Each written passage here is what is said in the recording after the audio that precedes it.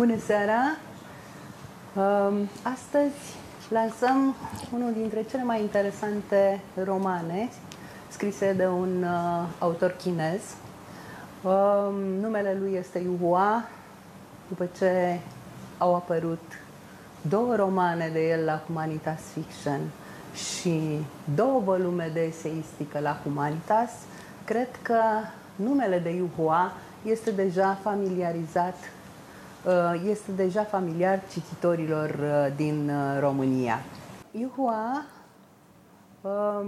este un scriitor care s-a născut în 1960 și care, cu al doilea lui roman, To Live în engleză, A trăi, l-am tradus în limba română cu În viață, traducerea îi aparține lui Mugur Slotea, a devenit cunoscut pe plan internațional. Romanul respectiv a avut un mare succes, mai ales în lumea anglo-americană. Eram la Iowa, la Universitatea din Iowa, într-un program internațional pentru scriitori din toată lumea, în 2003, când l-am cunoscut pe Yu Hua. El era vedeta celor 30 de scriitori invitați în acel an de Universitatea din Iowa. De-abia îi se tradusese În viață romanul în America și toată lumea era cu ochii pe el. Avea invitații de la marile universități americane să rămână în America și să predea creative writing, literatură chineză, însă Yu Hua a preferat să se întoarcă în China, la familia lui, și să devină marele scriitor care este din China. Invitații mei din seara aceasta sunt profesor dr. Luminița Bălan, cea care îi datorăm două dintre romanele traduse în colecția Raftul Denisei. Primul tradus de domnia sa este Cronica unui negustor de sânge, care a apărut în 2017 la Humanitas Fiction, și iată acum acest superb roman, Ziua a șaptea.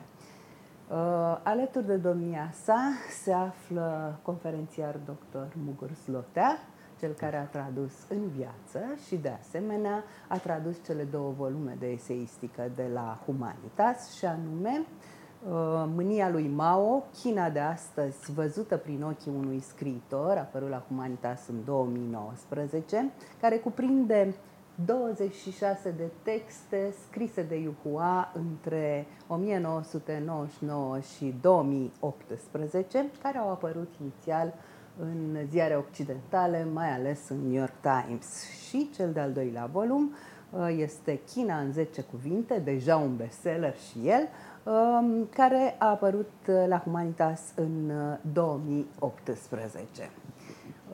Iată un scriitor al cărui profil poate fi literar și eseistic, poate fi punctat din cele 5 cărți care i-au apărut deja. Ziua a șaptea e considerat și de critica internațională ca romanul cel mai reprezentativ al lui Yu Hua până în prezent din cele traduse. Este un roman care, continuând într-un fel romanul În viață, și pe parcursul discuției noastre o să vă dați seama de ce, care acționează pe mai multe paliere, dacă vreți. Este o meditație asupra vieții și morții. Apoi este un superb omagiu adus pietății filiale și în același timp este un tablou, o panoramă necruțătoare a Chinei contemporane, aflate într-o stare hibridă cu o ideologie comunistă și cu o economie hipercapitalistă. Permiteți-mi ca la început să-i dau cuvântul Luminiței Bălan, pentru a ne contura puțin biografia și bibliografia lui Yu Hua. Am să spun câteva cuvinte în introducere ca să deschid discuția despre acest scriitor fascinant, putem să spunem, și sigur că pentru noi este cu atât mai fascinant cu cât am avut ocazia să-l cunoaștem. L-am avut invitat la București în 2016, când a participat la Târgul de Carte Internațional la Gaudeamus și la lansarea traducerii în viață, realizată de către colegul meu, Mugur Slotea, și sigur că apropierea aceasta și contactul direct cu scriitorul a reprezentat un privilegiu pentru noi sinologii și sigur un privilegiu și pentru publicul, pentru cititorii români. Este un personaj, așa cum spuneam, putem spune că este un personaj, el în sine nu este doar un scriitor, și un om cu totul aparte, cu o forță interioară extraordinară pe care am reușit să o descoperim, sigur, în discuțiile directe cu el, dar mai ales prin intermediul lucrărilor sale.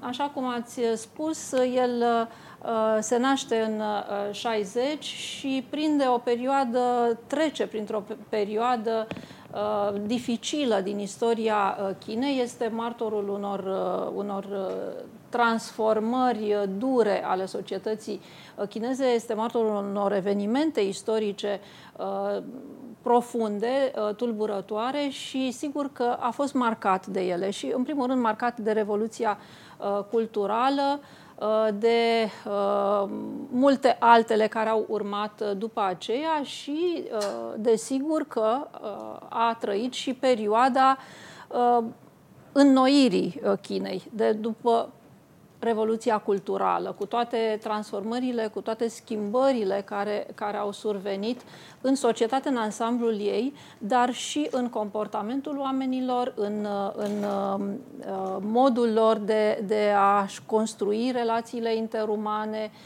de a se raporta la comunitate, la tradiție, cultură, istorie și multe altele. Și toate acestea sunt pentru el teme de meditație pe care le transpune într-un mod atât de fascinant în operele sale.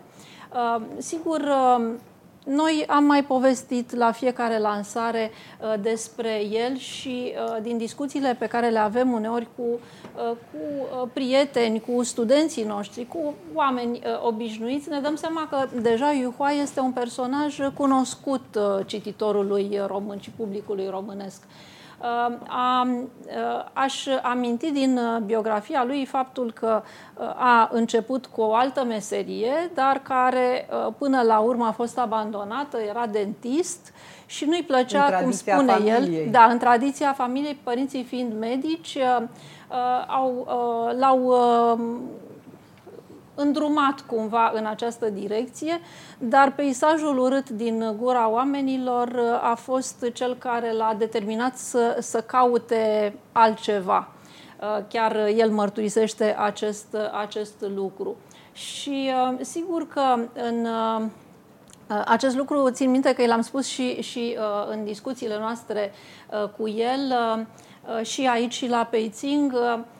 Sigur, ai fugit de peisajul urât pe care îl vedeai ca dentist, dar de fapt, prin ceea ce ai scris, ai făcut o disecție a omului din cap până în picioare și ai scos și alte lucruri urâte la iveală,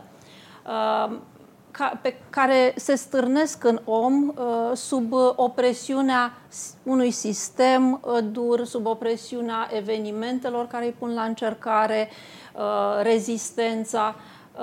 Dar cu toate acestea, și acest lucru cred că este valabil și pentru acest roman, în final triumfă încrederea lui în frumusețea interioară a omului. Și acest lucru a fost mărturisit și în mesajul pe care l-a transmis cititorilor români și care este pe net, grație editurii Humanitas, mesaj în care spune că în final triumfă și el crede în această frumusețe interioară a omului, pe care în momentele cheie știe să-și o arate pe deplin.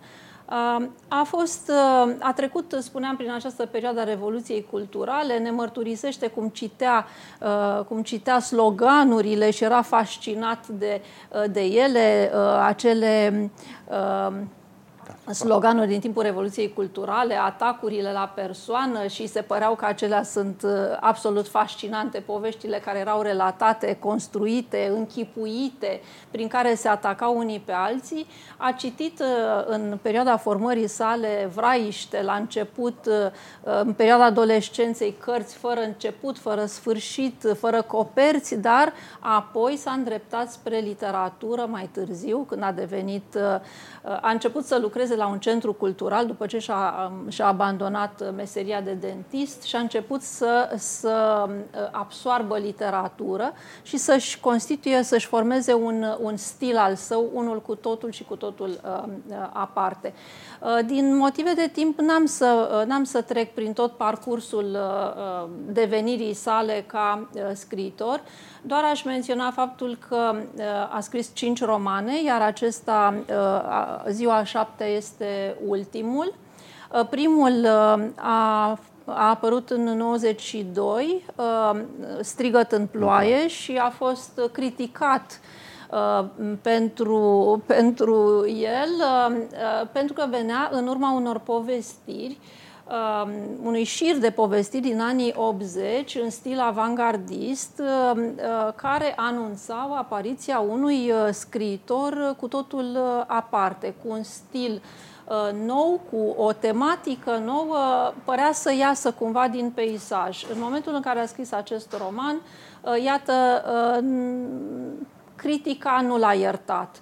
Însă apoi a urmat în 95 În viață, un roman absolut superb, cu care a fost pus la locul care îi se cuvine în pleiada scriitorilor contemporani, apoi Cronica unui negustor de sânge în 95. Celălalt, În viață, cred că a fost în 93, a fost înainte, în 93.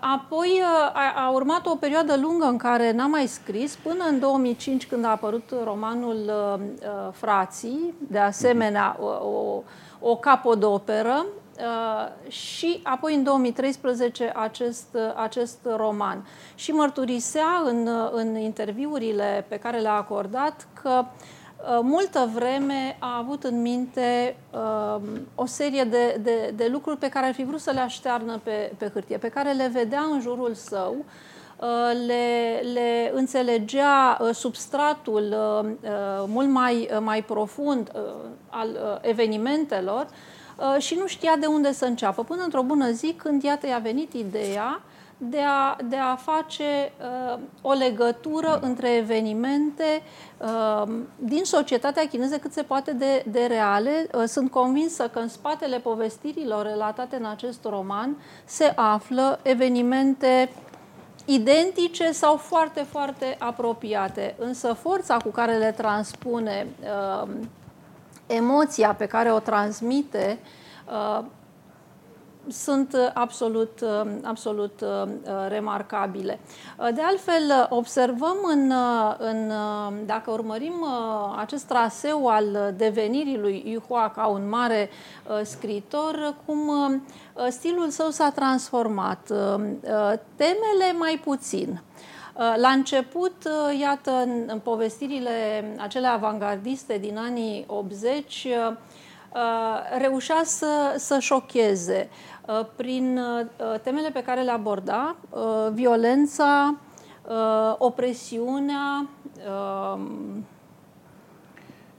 sânge, absurdul, viața absurdă, sânge, foarte mult sânge, povestiri sângeroase, povestiri absurde, foarte mult umor negru și un stil sofisticat, Cu timpul însă a început să își simplifice stilul și chiar mărturisea într-un interviu că poate scriitorii aceștia din noua generație, generația avangardistă, au venit într-un moment în care încercau să respingă, erau într-o căutare a identității, a sinelui, a umanității, reflectau asupra traumelor trecutului și aceasta era modalitatea lor de a se exprima. Dacă ne gândim și la Moyen, regăsim și acolo teme recurente, unele care se apropie de cele ale lui Yuhua sau ale altor scriitori. Însă faptul că stilul acela al său încărcat, sofisticat de la început, din scrierile de început, părea să nu-i cucerească întru totul pe cititorii săi, l-a îndemnat să spună într-un interviu că poate nu știm să scriem poveste cu adevărat pe gustul cititorilor noștri. Și iată că până la urmă, după niște decenii în care a aprofundat temele, a meditat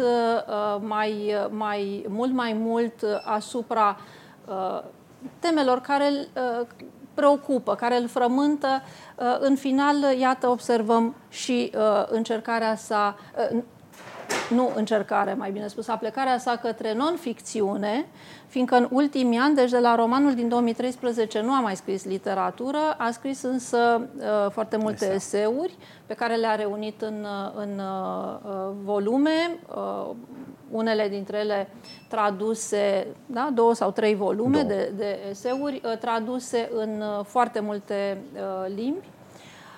Și spunea Yuhua, și observăm acest lucru, cum a pornit de la ficțiune, dar scopul său era o înțelegere mai profundă a realității, pentru că în final acesta este ceea ce contează, spune el. Dar ne așteptăm la un nou roman, cu siguranță. Cu siguranță. Aș vrea să îl întreb pe Mugur Zlotea. Cine deschide cartea dă peste un moto, e un moto din Geneza. Și a sfârșit Dumnezeu în ziua a 6-a lucrarea sa pe care a făcut-o, iar în ziua a 7-a s-a odihnit de toate lucrurile sale pe care le-a făcut. De ce a pus acest moto Yuhua cărții sale care se numește Ziua a 7-a? Vedeți, Yuhua este cât se poate de chinez, dar în același timp el aparține nu numai Chinei, pentru că înainte de toate este om. Și este la fel cum suntem toți. Și cărțile sale în cărțile sale are talentul de a îmbina elementul tipic chinezesc cu ceea ce este într-un fel comun tuturor. Într-unul din interviurile sale, Yuhua spunea că el s-a inspirat tot timpul cât a dorit să scrie cartea respectivă. În primul rând, trebuie spus că a încercat să scrie cartea timp de vreo 10 ani. Și a tot încercat și nu ieșea. Și apoi a scris-o în câteva luni. Și în timpul în care a scris-o avea în cap această bucățică acest fragment din Geneză. Și dacă ne uităm, cartea într-adevăr este structurată pe zile, de la prima zi la cea de-a 7-a zi. Și în prima zi, când personajul principal, Yang Fei, iese din casă, săracul nici nu-și dă seama ce i s-a întâmplat. A fost creat, dar el nu-și dă seama cum a fost creat, Yang Fei. El crede că este Yang Fei cel de toate zilele. De fapt, este Yang Fei de ziua întâi. Și iese într-o lume plină de haos și de ceață. Și trebuie să nuate în ceața respectivă și să pună lucrurile așa cum sunt. Și merge, dar nu curge ca în Geneză. Vedeți, nu este într-un fel. Ziua a doua nu se clădește pe baza zilei întâi. Ziua a treia nu se clădește pe baza zilelor dinainte. Ci fiecare zi pare un alt episod dintr-o lume, am spune, nelume, nebună, până când într-a 7-a, într-adevăr, ajunge într-un loc, n-aș spune luminat, n-aș spune cu verdeață, dar într-un loc liniștit, care nu este deloc paradisiac, dar în care, până la urmă, poate să răsufle liniștit și să nu se mai agite și să vadă lucrurile altfel decât le văzuse în celelalte 7 zile. Asta este odată. Un alt lucru care trebuie spus este că în tradiția chineză există această idee că sufletul odată dus rătăcește rămâne alături de familie timp de 7 zile. Familia fiind definită ca cei dragi, nu neapărat mama, tata. Deci, cel care se duce nu vrea să se ducă. Și rămâne 7 zile, timp în care oamenii din jurul lui trebuie să-l plângă și să ducă la capăt tot felul de ritualuri ca sufletul să se ducă în păcat. Pe Yang Fei n-are cine să-l plângă. Yang Fei se plânge de unul singur. El dă să plece de acasă, țineți minte la început, și aduce aminte, zice, aoleu, zice, pleacă în pijama că el nu are haine de mormântare, nu are nimic. El singur, până la urmă, trebuie să-și țină și doliu. Da? Și atunci rămâne rătăcind, de fapt. Undeva prins, pentru că acest roman este al lui Yang Fei, care s-a dus din lumea noastră, dar încă n-a intrat în lumea de dincolo. El este prins într-un fel între cele două lumi. Una reală și cealaltă la fel de reală, dacă e să credem. Da? Dar el rămâne undeva în limbo între cele două. Romanul, pe mine, ce să spun, întâlnirea cu Yuhua este de fiecare dată extrem de surprinzătoare. Și îmi notam în timp ce doamna profesor Bălan vorbea despre experiențele lui Yuhua, tânăr fiind, născut în anii 60, a trăit într-o perioadă dură, o perioadă plină de extreme. Le găsim în carte? Da, le găsim în carte. Dar în același timp nu trebuie să uităm, pentru copilul Yuhua lumea aceea nu era dură, nu era plină de extreme, ci era normal. Și în carte găsim această duritate prezentată ca fiind ceea ce e normal. E normal să fie așa? Da sau nu? Depinde de noi. Da? Ziua a 7-a, pentru mine, eu de multe ori mă gândesc la ziua a 7-a legat de În viață. În viață este foarte, foarte cunoscut. Probabil că este cel mai cunoscut roman al lui Yuhua în momentul de față. Ziua a 7-a este după viață. Da? Există, continuă. Toate romanele lui Yuhua, așa cum bine zicea și doamna profesor Bălan, într-un fel, în chineză se spune că vorbesc despre, zice Kunan, despre duritate, despre greutăți. Ziua a 7-a nu face în mod expres o excepție de la asta. Continuă tipul acela de traumă. Da? Dar trauma din ziua a 7-a nu este trauma din În viață. În viață avem un om viu care trece prin tot felul de necazuri și răzbește, dar necazurile lui își pun o amprenta foarte puternică asupra cititorului. Yuhua, el a spus că în momentul în care a pus romanul cap la cap a început să plângă. Studenții noștri mărturisesc că în momentul în care citesc romanul încep să plângă. Avem colegi care traducători care îmi spuneau, de ce nu ne-ai spus că se întâmplă asemenea lucruri?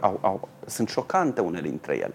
Lucruri șocante se întâmplă și în ziua a 7-a, dar ele sunt spuse de un mort, de cineva care s-a dus. Greutatea acelor lucruri nu mai este percepută atât de puternic în ziua a 7-a. Ce rămâne practic constant este că Yuhua, dacă ne uităm la romanele lui, dacă ne uităm la eseurile lui, Yuhua scrie de jos. Yuhua nu se vede pe sine ca fiind elită. Sunt romanele omului normal. Sunt povestirile omului normal. Doamna Bălan doamna profesor spunea din-aur că parte din elementele pe care le regăsim în ziua a 7-a sunt elemente reale. Și așa sunt. Știți că de fapt, ziua a 7-a este romanul lui care a dat naștere la cele mai multe controverse în China. Foarte controversat. A fost extrem de criticat. Foarte controversat și motivul pentru care... De către chinezi. De către chinezi, da. Motivul pentru care a fost controversat și criticat a fost, în primul rând, structura romanului. Pentru că în acest roman vedem reîntoarcerea lui Yuhua așa un pic la avangardism. nu mai este... Romanul este extrem de interesant, dar cititorul nu își permite să fie un cititor leneș. Nu poți să-l lași pe Yuhua totdeauna să vină, sau pe Yang Fei, în cazul romanului respectiv, naratorul, să vină să-ți spună. Romanul te pune să cugeți. Da? Te obligă să legi tu zilele între ele. Asta e o parte absolut minunată, pentru că modul în care eu îmi leg zilele unele de celelalte este diferită de cititorul celălalt și chiar de către Yang Fei. Deci, așa cum spuneam, o parte dintre cele întâmplate în roman sunt lucruri reale. Ele au fost publicate în ziarele din China. Există, de exemplu, acum în jargon, în argou tinerilor chinezi, zice să-ți vânzi un rinichi. Chiar există, pentru că există povestea unui tânăr care și-a vândut un rinichi să-și cumpere un iPhone. Există imediat după ce a apărut romanul, la câțiva ani după ce a apărut, scurt timp, nu ani, după ce a apărut romanul, a fost un accident cu o fabrică în China, nu se știe câți oameni au murit, sună foarte bine explozia din mall. Lapte făcut din tot felul de măscări, orez de plastic. Lucrurile astea se întâlnesc în China. Noi le citim. Noi românii. Noi cititorul le citește și chinezul de toate zilele le citește și se minunează. În ce a făcut Yuhua este că a preluat ideea. El n-a preluat în totalitate. Adică nu a preluat, nu este o redare a unor bloguri sub formă de roman. A preluat câteva idei și cu foarte mare talent le-a rescris, și a știut să le brodeze în acest text. Ceea ce este interesant este că pentru toți din roman, pentru toate personajele din roman, ceea ce povestește el este, așa cum zicea el despre viața lui în timpul Revoluției Culturale, este normalul. Da? Eu mă minunez că Wuchang și-a vândut rinichiul nu pentru un iPhone, din cauza unui iPhone, și l-a vândut ca să cumpere un loc de mormântare. Da? Dar pentru Wuchang asta este normal. El nu regretă nici măcar când se duce că a făcut acest fapt. Da? Soția lui, fosta lui soție, moare. Și moare stupid. Da? Știm cum moare, nu mai spunem cum moare. Dar și el află, de fapt de asta moare și de asta moare și el. Da? Pentru că află cum moare soția lui și este prins într-un accident până la urmă. Dar modul în care le prezintă par a fi, și sună foarte straniu să spun lucrul ăsta, dar par a fi mici incidente din viața de zi cu zi ale personajelor respective. Da? Pentru că Yang Fei se duce viu să mănânce și pleacă de la restaurant fără să mai fie viu, dar momentul morții nu este resimțit ca fiind o traumă pentru el. Și nici pentru mine, pentru cititor, pentru că eu la un moment dat mai am nevoie de câteva pagini pe urmă să-mi dau seama că el a murit de fapt și de drept. Deși eu știu încă de la... Asta este un alt lucru foarte Yuhua-esc. Da? Câte romane am citit noi în care noi aflăm din prima pagină că personajul principal e mort? Nu sunt foarte multe romane. El moare la sfârșit dacă moare, dar nu începe cu el mort de obicei. Nu? Este extrem de... dar oricum noi știm că romanul este straniu încă de cum a apărut, de când aflăm ce s-a întâmplat cu Yang Fei. Aflăm de Yang Fei că este un copil abandonat. Cui nu îi se rupe sufletul când afli că acest copil a fost găsit pe calea ferată. Nu? Da. Și ce te gândești?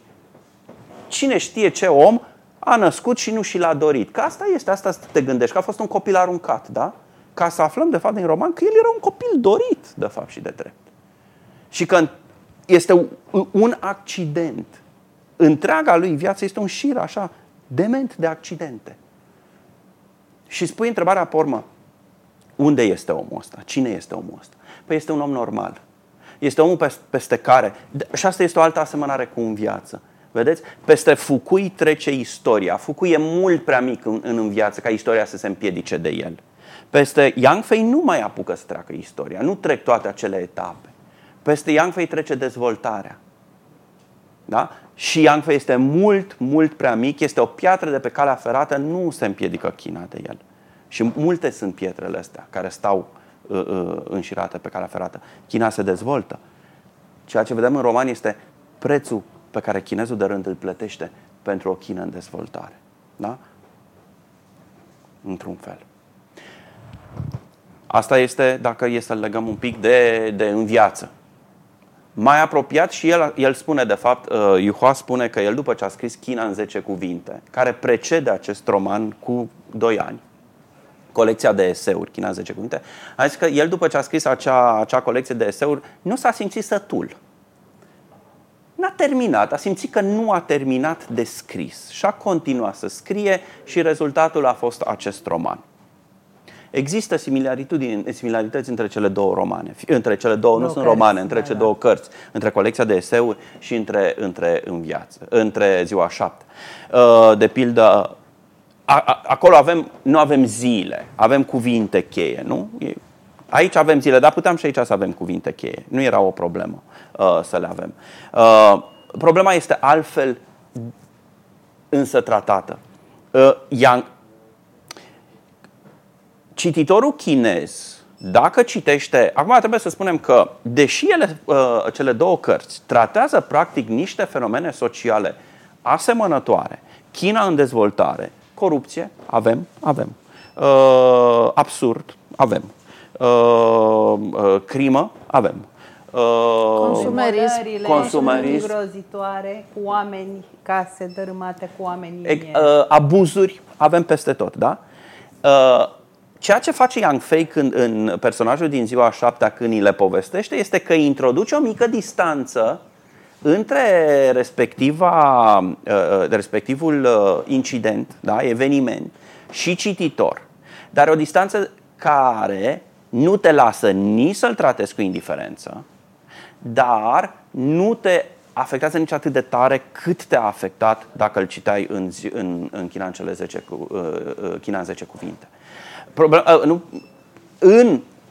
În Ziua 7, în tragicul de acolo, care este redat cu foarte mare umor și de multe ori redat și cu, cu căldură, cu umanitate, mai găsești și frumusețe și mai găsești și speranță.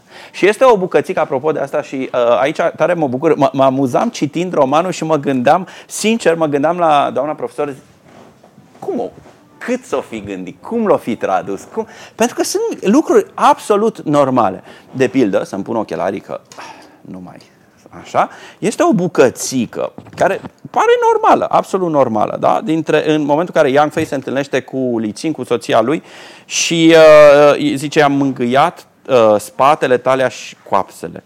I-a mângâiat-o trupul jilav, având senzația că mâinile mele parcă îi mângâie trupul cufundat în apă. Și când te întâlnești cu cineva, cu o doamnă, cu o femeie frumoasă, pe care n-ai văzut-o de mult, ce poți să-i spui? Îi spui ceva să o faci să se simtă bine, nu? Ceva care să-i arate că el încă o iubește. Și îi spune, te-ai îngrășat. I-am spus eu. Este absolut minunat, pentru că asta arată apropierea dintre cei doi. Și ea nu se supără. Și spune, mi s-a îngrășat talia, a spus ea râzând ușor. Să nu uităm, dialogurile astea sunt în gura a 2 oameni morți. Da? Să nu uităm de demonstrația din fața primăriei. De ce era demonstrația respectivă? Pentru că fusese demolate casele.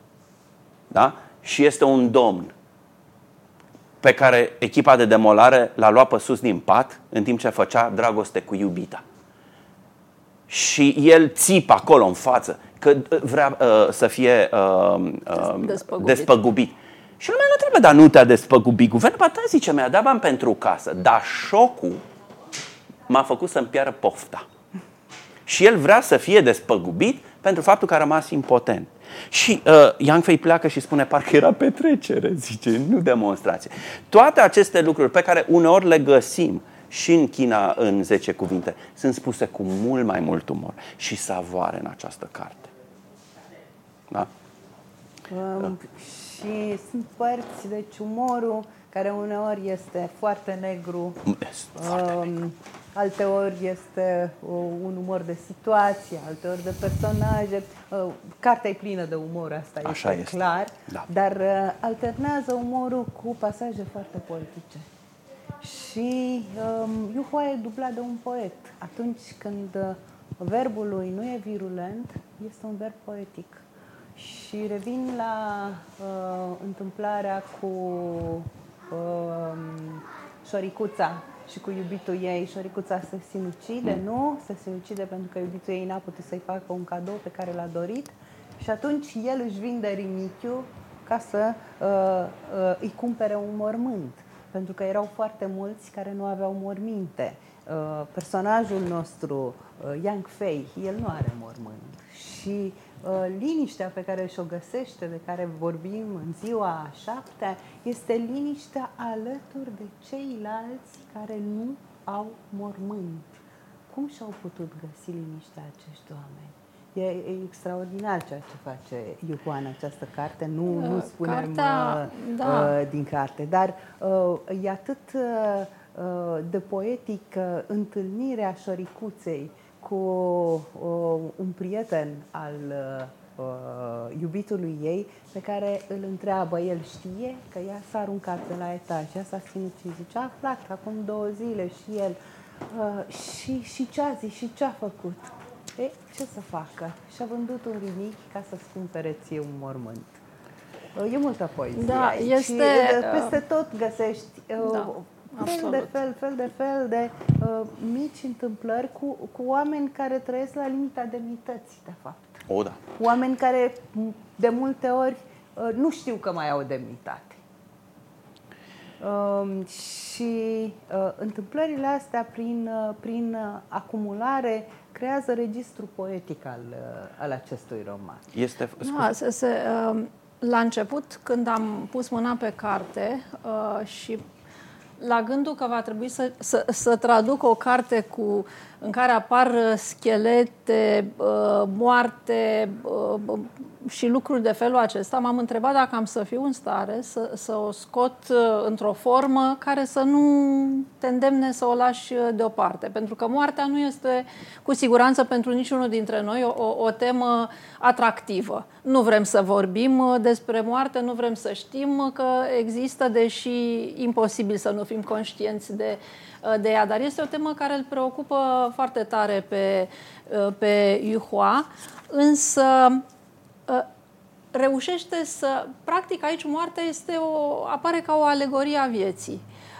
Dacă cineva... Și m-a întrebat cineva în momentul în perioada în care traduceam, despre ce este vorba. Și am spus, este o carte despre moarte și viață, dar care te învață să iubești mai mult viața. Pentru că practic în aceste 7 zile, personajele rememorează, retrăiesc cât se poate de intens evenimente, secvențe, episoade din viața lor.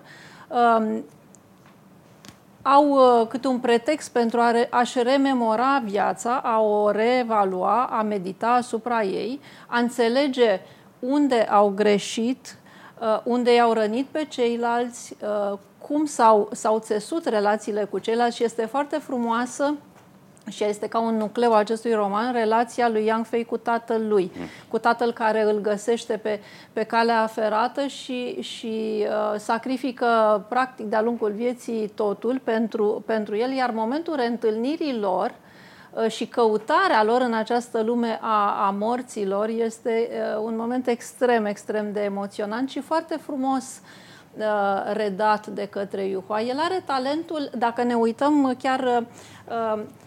Râdeam cu prietenul nostru, Dinu Luca, odată, care de asemenea îl iubește foarte tare pe Yu Hua. Profesorul Dinu Luca, care acum e în Taipei. Da, și care a tradus, este un traducător absolut minunat. Obosit de viață, obosit de moarte, Sorgul Roșu. Da, și un profesor foarte mare și care a făcut foarte mult pentru promovarea literaturii chineze în România. Și chiar ne spunea, dacă ai lua romanele lui Moyen, aduni într-un pumn cuvintele pe care le folosește, pentru că nu abuzează de figuri de stil, nu abuzează de ornamente. Yuhua. Da, Yuhua. Dar știe să pună cuvântul acolo unde trebuie și să te facă să vibrezi, să-ți atingă o coardă sensibilă și, practic, toate aceste povești sunt un prilej pentru, exact cum spunea colegul meu Mugur Zlotea, te îndeamnă să reflectezi, să cazi pe gânduri, să-ți reevaluezi chiar propriile tale opțiuni și atitudini și parcă îți vine a zice, de mâine am să fiu mai bun, de mâine am să schimb ceva, pentru că, iată, de fapt, viața trece foarte repede și odată te trezești că încep să curgă cele 7 zile.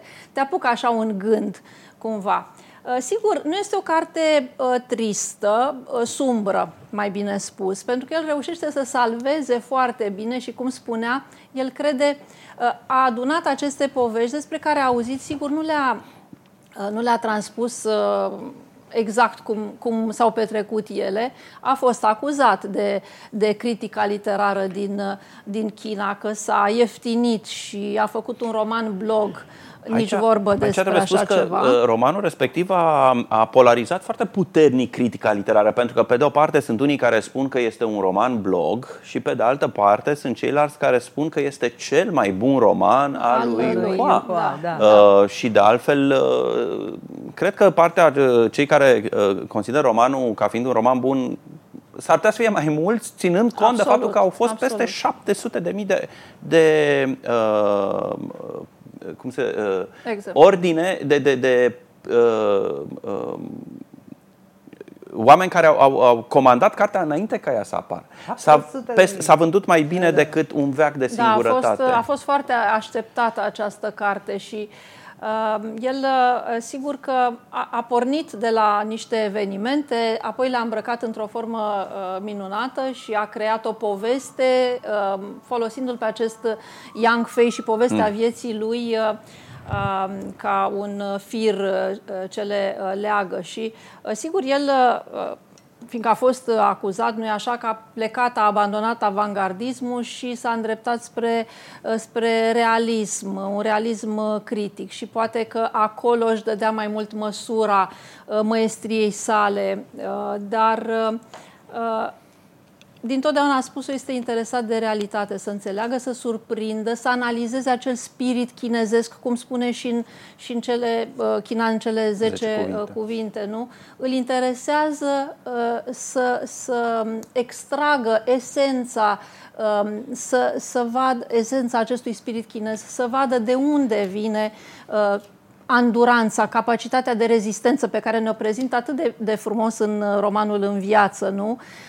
Avem acolo o poveste a chinezului care a rezistat, a găsit o soluție, care îndură până la punctul extrem, îi mor toți în jur și el totuși rămâne și în final rezistă, așa, parcă vezi chinezul peste veacuri, nu? Rezistând, trecând prin toate relele. Aici avem povești, unele mai surprinzătoare ca altele, o tragicomedie a vieții, am putea spune, și pe care am putea să o extrapolăm foarte bine. N-aș zice este tragicomedia Chinei, cred că este tragicomedia umanității, pentru că... Bine, dar cu elemente... Sigur, cu elemente chinezești și ancorate în realitățile chinezești, fără discuție. Și cu un sarcasm. Absolut. Și o critică, cum spunea chiar în New York Times, devastatoare la ceea ce se întâmplă în societatea actuală chineză. Absolut. Și îmbrăcându-le cu mult umor, de pildă, nu pot să... Îmi vine acum în minte, am aici pasajul, dar e foarte lung, când șoricuța, supărată că a primit de la iubitul ei un iPhone care era fake, își caută modalități de a se sinucide și încep pe blog să o sfătuiască diversi. nu te arunca de pe clădire, că e rece și o să cazi și o să te doară. Nu te arunca în apă, că e iarnă și e frig. Nu lua pastile, încearcă așa, îi dau soluții. Sau apoi, cei care asistă la negocierea cu polițistul, ea fiind cocoțată pe clădire și încep deci se adună la poalele clădirii diversi care își vindeau mărfurile, le dădeau ochelari de soare ca să privească mai bine, să nu-i deranjeze, o critică față de societatea consumeristă, față de transformările omului. De fapt. Și în contrast, ca să vezi mai bine tot acest tumult al vieții reale, ai viața aceasta a morților, a scheletelor în căutarea locului odihnei veșnice, în care oamenii empatizează, foștii dușmani sunt prieteni, cei doi care unul o ucisese pe celălalt, joacă șah și se amuză și parcă se simt foarte bine unul în compania celuilalt. Empatia, dragostea, preocuparea pentru frumusețea exterioară, iată, ni se dezvăluie într-o lume în care ele n-ar mai trebui să existe, n-ar mai trebui să... Și asta în condițiile în care în chineză să mori fără să ai mormânt e un blestem. Dacă tu vrei să nenorocești pe unul, îl nenorocești fie spunându-i, da Dumnezeu, mă rog, să mori fără copii, pentru că n-are cine să se îngrijească de așa, sau să mori fără mormânt. Ori ceea ce se întâmplă la Yuhua este că zona aceea unde se duc toți în ziua și se odihnesc în ziua 7-a, nu mai este o binecuvântare. Ajung într-o lume, așa cum zicea și el, nu e o lume ideală, nu e o țară utopică, dar e o lume în care te poți comporta normal. Da? Și unde pseudo-valorile din viața reală dispar. Și ca să completez un pic ce spunea doamna Comănescu adinauri, cartea este, se uită la societatea chineză cu un ochi extrem de limpede. Și este o diseacă cu cum să spun, foarte precis. Cine vrea să o citească, poate să o citească așa. Așa se poate citi și China în 10 cuvinte. Și iarăși, Yuhua totuși trăiește într-o țară plină de minunății. Fel și chip de minunății. China în 10 cuvinte, acolo nu se poate citi. Nu a apărut încă la Pekin sau în China continentală. Da? Nu, deci a fost interzisă. Ea a apărut în Taiwan, China în 10 cuvinte. Până acum ceva timp, acum nu mai știu că n-am mai verificat, se putea citi pe internet. Dar ea n-a apărut în formă fizică. Ziua 7-a n-a avut nici cea mai mică problemă. S-a vândut în milioane de exemplare. Și nu este mai puțin lucidă decât este ziua China în 10 cuvinte. Și sunt episoade în care, de pildă, primarul, deci defunctul primar, căruia îi se rezervă toate onorurile, există în această lume, la crematoriu, în așteptarea incinerării, zona pentru VIP și zona pentru oamenii de rând, iar discuțiile lor sunt pe măsura statutului social, bineînțeles, și modul în care punctează Yuhua este acea critică devastatoare de care... Concluzia lui este practic că este mai ieftin să trăiești decât să mori. E mult prea scump să-ți stai duhul. Nu oricine își permite, ați văzut? Da, pe de-o parte, iar pe de altă parte, tot concluzia lui este, dom'le, e mai bine să mor că-ți găsești liniște. Dacă te duci în locul celor fără de mormânt. Fără de mormânt, da. Dar asta lumea nu știe. Lumea investește în tot felul de urne, palatul cu pin de pe creasta de nu știu care, nu? Lumea investește, prostește, pentru că apoi pe celălalt tărâm, află că de fapt dacă te îngroapă așa, nu știu cum, fiii tăi nu vor avea succes sau vor da faliment. Deci îți dai seama de toată inutilitatea acestor gesturi. Nu? Și acestei risipe. Exact. Risipa adusă de o dezvoltare galopantă a unei societăți tradiționale. Dacă ne uităm în istorie, așa încă din China clasică, ritualul funerar, încă din vremuri foarte îndepărtate în trecut, mai puțin mă gândesc la discuțiile din dinastia Han, da? Deci secolul III înaintea erei noastre, împotriva risipei în cadrul ritualurilor funerare. Deci exista această tradiție ca mortul să fie onorat conform statutului său social, în ritualuri, cu un întreg arsenal care aducea de multe ori la faliment familia respectivă, dar nerealizarea lui însemna că nu-ți dovedeai pietatea filială. Deci era o cutumă care trebuia respectată, obligatorie, și aici sigur că punctează tot cu un ochi critic, așa, cu o critică fină și asupra acestor aspecte. O altă traiectorie a cărții ține de iubirea care există între tată și fiu, între tatăl adoptiv și fiu, iar întâmplările care sunt presărate pe drumul vieții personajului și drumul vieții tatălui său adoptiv sunt pline de poezie de asemenea. E zona cea mai luminoasă a cărții. Dincolo de ziua a 7-a, care e ziua finală din carte, manifestarea acestei iubiri e redată extraordinar în acest roman. E, de fapt, un roman despre iubirea filială extraordinar.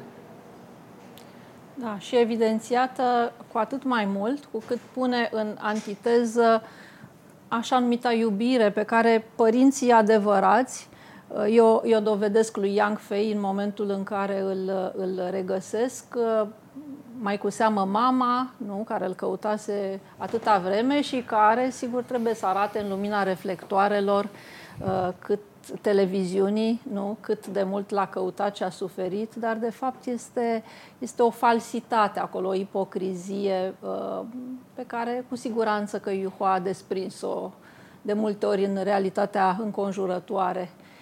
Este, dincolo de toate aceste întâmplări punctate cu umor, cu sarcasm, dincolo de satira pe care o face Yuhua, sesizeze acel umanism profund și, exact cum ați spus, o lumină, o speranță, că totuși ființa umană nu este rea și coruptă în interiorul ei și exact ai sentimentul acela în multe momente de iluminare, așa, aproape o iluminare, cum să spun, budistă, da, Chan.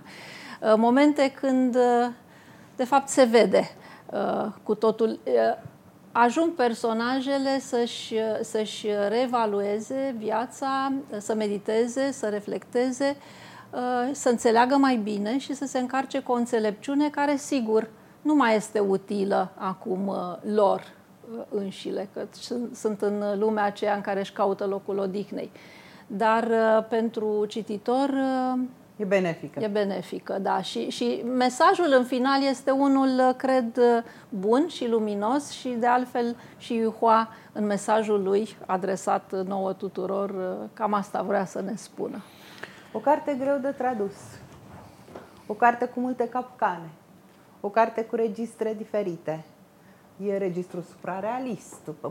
Eu aici regăsesc procedee avangardiste și, bineînțeles, chiar structura cărții, chiar această lume în oglindă, că e aceeași lume pe care o vezi într-un fel în lumea reală și o vezi în alt fel în lumea, să-i spunem, de dincolo, în limbo.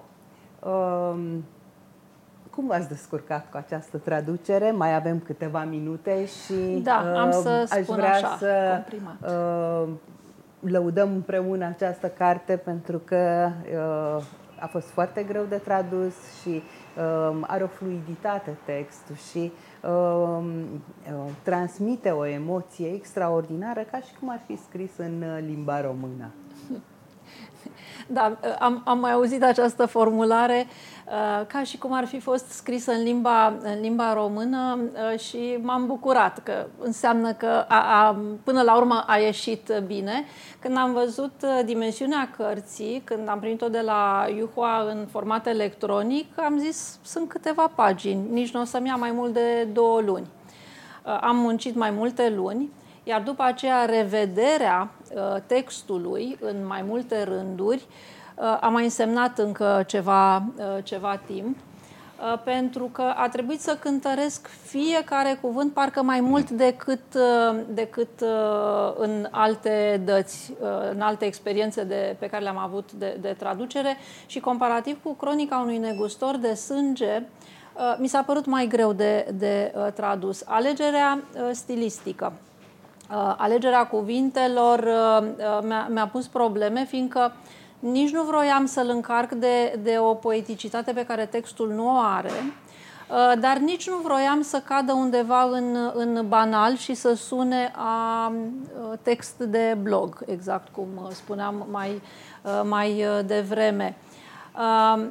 El știe să construiască și să deconstruiască textul și am avut dificultăți cu frazele care uneori erau dezarmant de scurte, alteori erau mai complexe, cu structuri imbricate și trebuia să mă gândesc la limba română.